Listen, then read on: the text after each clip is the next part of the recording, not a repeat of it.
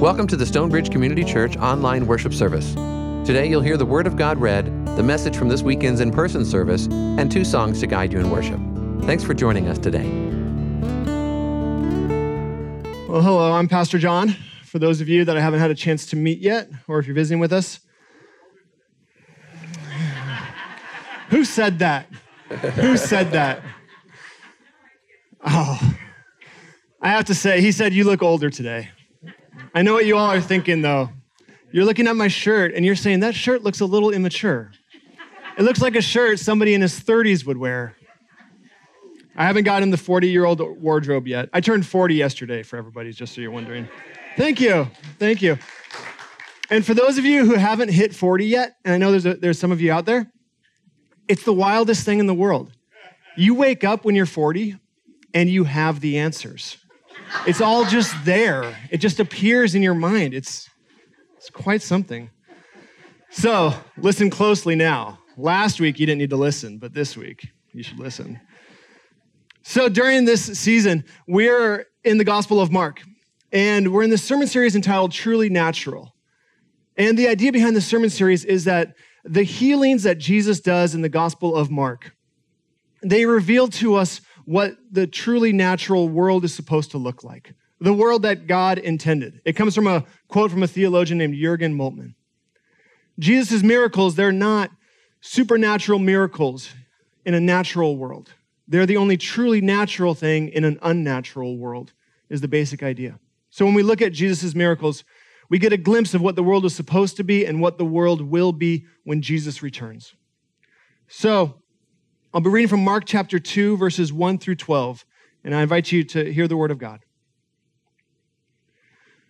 When Jesus returned to Capernaum after some days, it was reported that he was at home. So many gathered around that there was no longer room for them, not even in front of the door. And he was speaking the word to them. Then some people came, bringing to him a paralyzed man, carried by 4 of them. And when they could not bring him to Jesus because of the crowd, they removed the roof above him. And after having dug through it, they let down the mat on which the paralytic lay. When Jesus saw their faith, he said to the paralytic, "Son, your sins are forgiven." Now some of the scribes were sitting there, questioning in their hearts, "Why does this fellow speak in this way? It is blasphemy. Who can forgive sins but God alone?" At once, Jesus perceived in his spirit that they were discussing these questions among themselves, and he said to them, "Why do you raise such questions in your hearts? Which is easier, to say to the paralytic, 'Your sins are forgiven,' or to say, 'Stand up and take your mat and walk'? But so that you may know that the Son of Man has authority on earth to forgive sins," he said to the paralytic, "I say to you, stand up, take your mat, and go to your home." And he stood up and immediately took the mat and went out before all of them, so that they were all amazed and glorified God, saying, "We have never seen anything like this." Please pray with me. Lord, we thank you that this morning you have gathered us together. We thank you that you've brought us here in this place so that we can be taught by your word, taught by your Holy Spirit. Help us to understand how we, as people who claim you as Lord, should respond to this world. Help us to understand how we can respond to the suffering that we see. Guide us in that, Lord. Speak to us. We ask this in the name of the Father, and of the Son, and of the Holy Spirit. Amen. So, for those of you who were here last week, I left you with this really profound, deep insight that chaos is bad. And this week, I want to offer another deep insight. Suffering is bad. I think sometimes we get used to the suffering that we see in the world. We get used to the pain that we see others experiencing, that we experience sometimes ourselves, and we start thinking that it's natural or it's the way of the world. But it's not. It's bad. And in this story, I think Jesus lifts up for us the appropriate or the natural response to suffering, a response that reflects the world as God wanted it to be, a response born of care. In this story, Jesus obviously performs this healing of this paralyzed person. But to me, what Jesus really lifts up is the response of the people who carried him. I love this story so much, and I love the way it's all set up. There's this paralyzed person who's been struggling and who's been suffering. And if you are paralyzed in the ancient world, there weren't many social services to help you. There wasn't many doctors who could help you. Oftentimes, you were outcast. You were isolated. It was a very difficult life, full of struggle, full of suffering that a paralyzed person would normally live in the ancient world. And then we're told that Jesus is having this big house party. People are there gathered in this house with him. And it's packed, it's full. In the Gospel of Mark, there's these moments where Jesus is like rock star Jesus, where he has this large crowd, this big following, and this is one of those moments. The place is so packed, it's so full, that when these people are carrying their paralyzed friend to Jesus, they can't get there. I don't know if you've ever done any sort of practice where you try to carry someone. Carrying a person is difficult. You can imagine the burn that they would feel in their forearms from this. And they get all the way there. And the place is packed. They can't bring their friend to Jesus. So what do? They don't give up. They don't stop. They climb up on the roof and they start digging through the roof until there's a hole in the roof.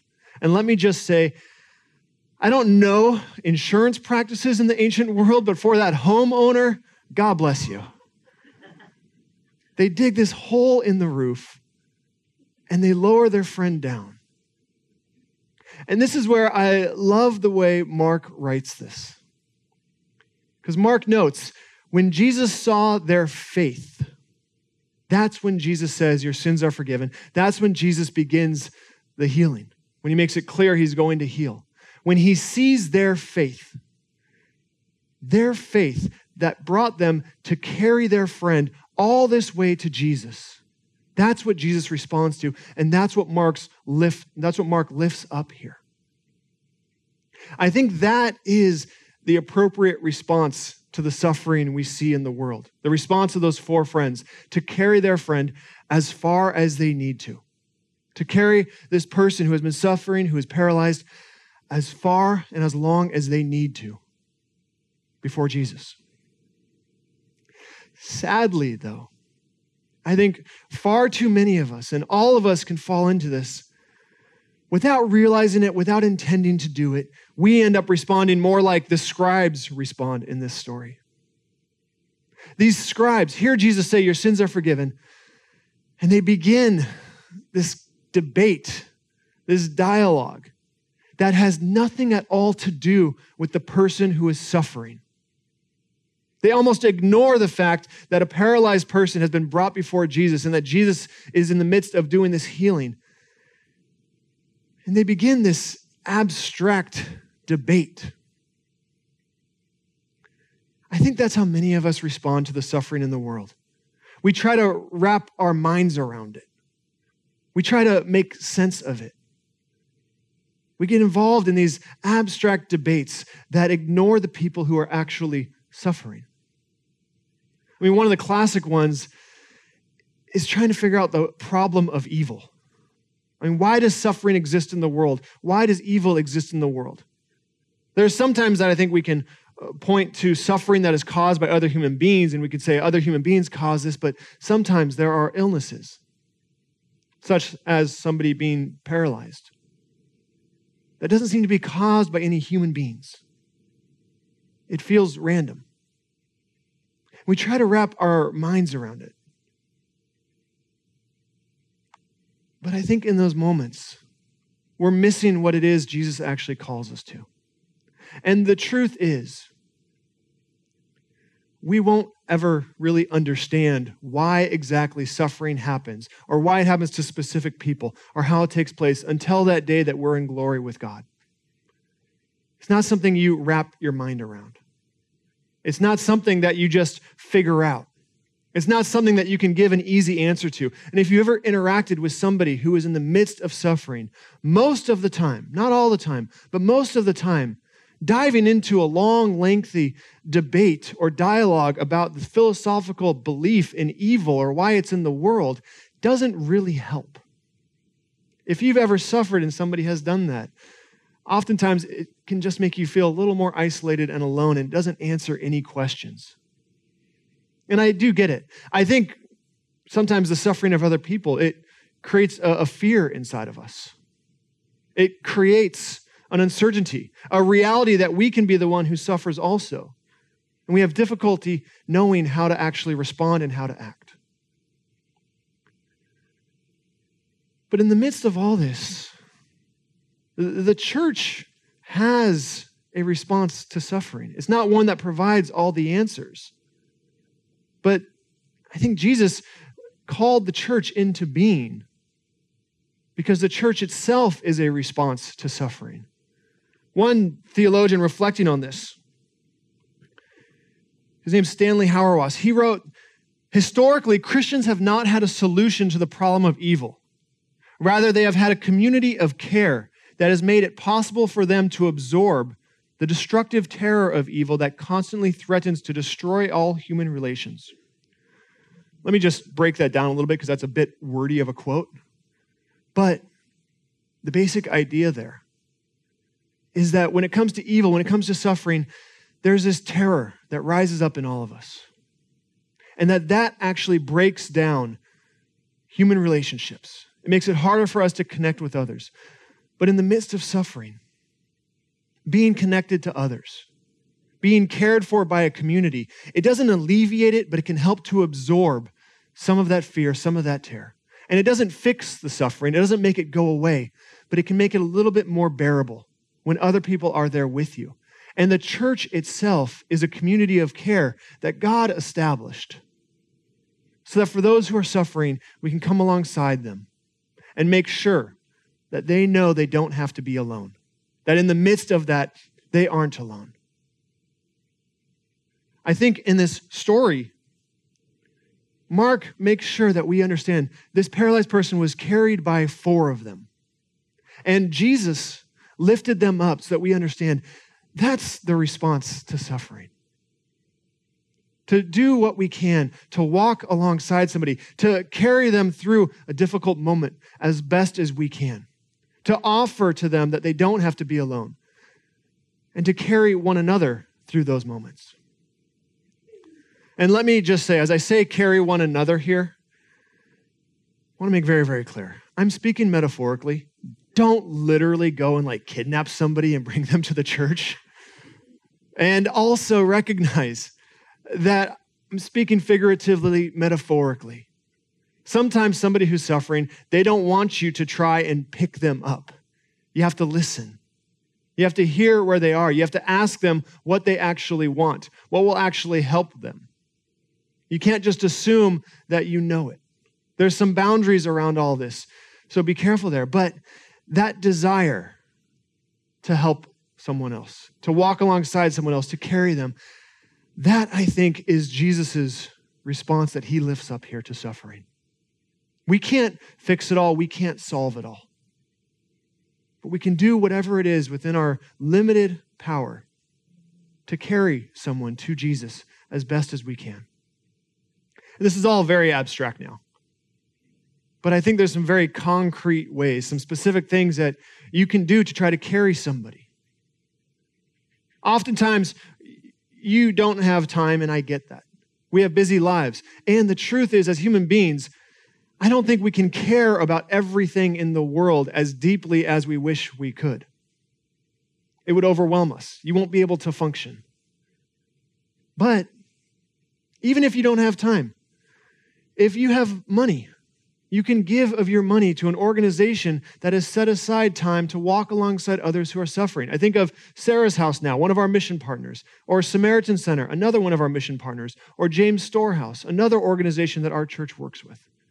You can give your money to those nonprofits and enable others who do have the time to walk with somebody else. But you can also alter your time, restructure your time, and go and volunteer for one of these organizations. Figure out ways in which you could support an organization that is helping them and help them, that is helping others to walk alongside people. These are things I think we can do so that people who are suffering and struggling know that they're not alone in the midst of that.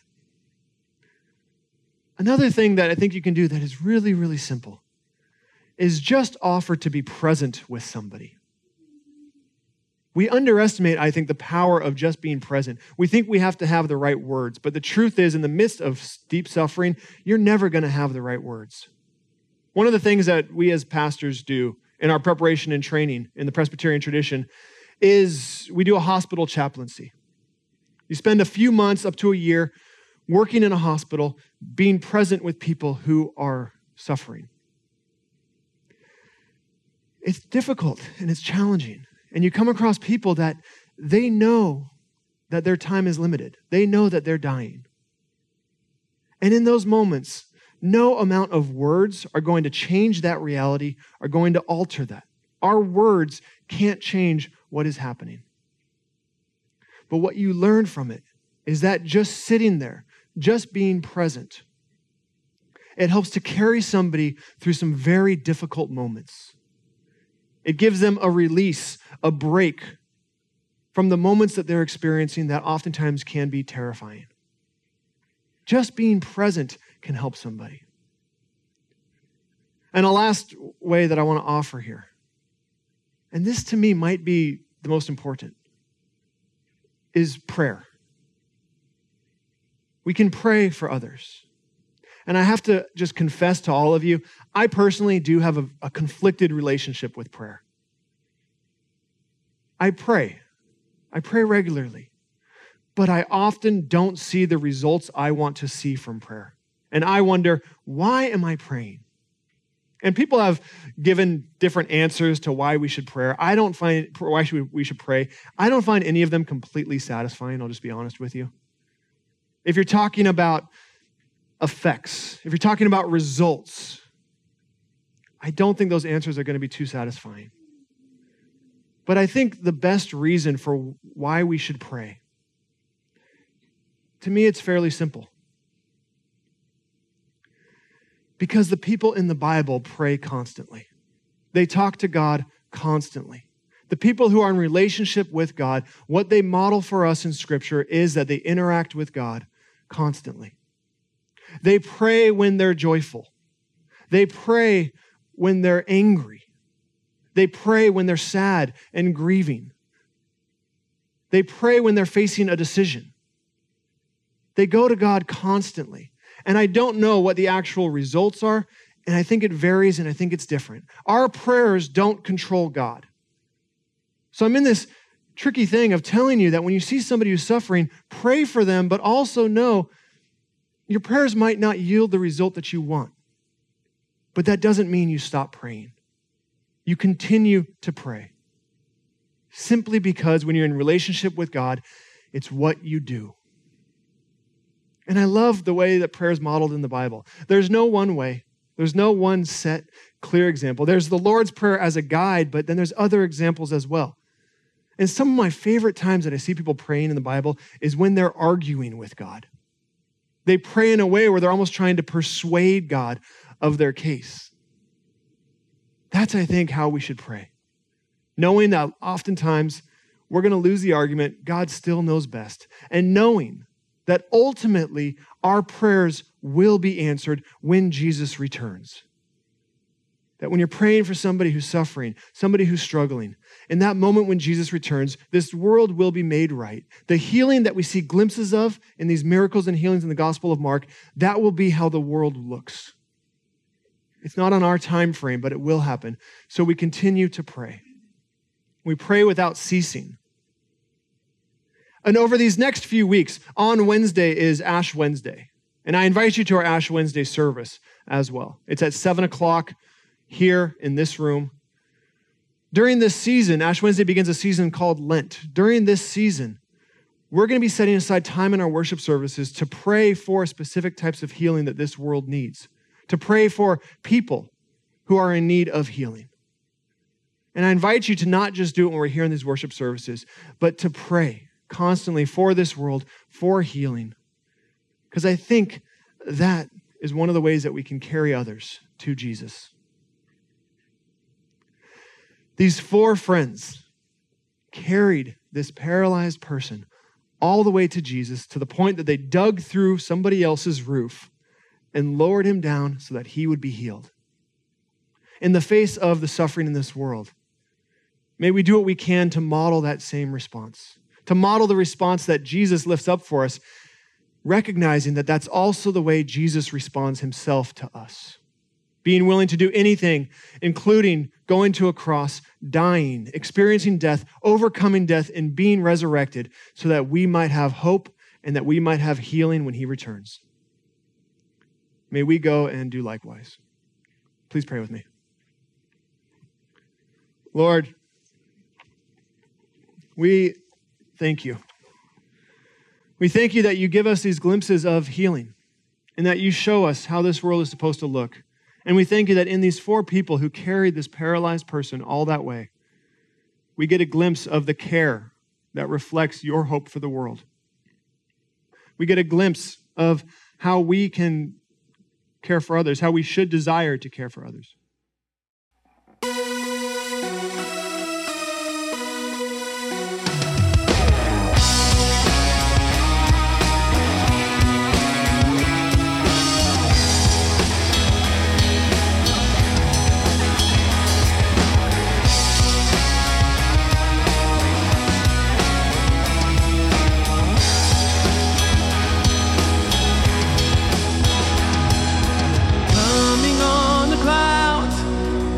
And kingdoms will bow down.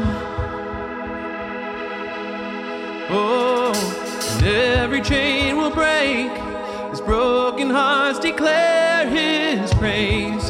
For who can stop the Lord Almighty?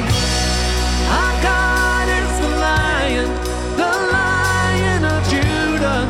He's roaring with power and fighting our battles.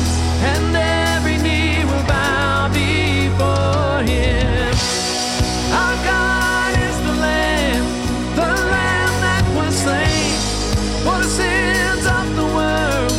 His blood breaks the chains, and every knee will bow before the Lion and the Lamb. Oh, every knee will bow before the Lion and the Lamb.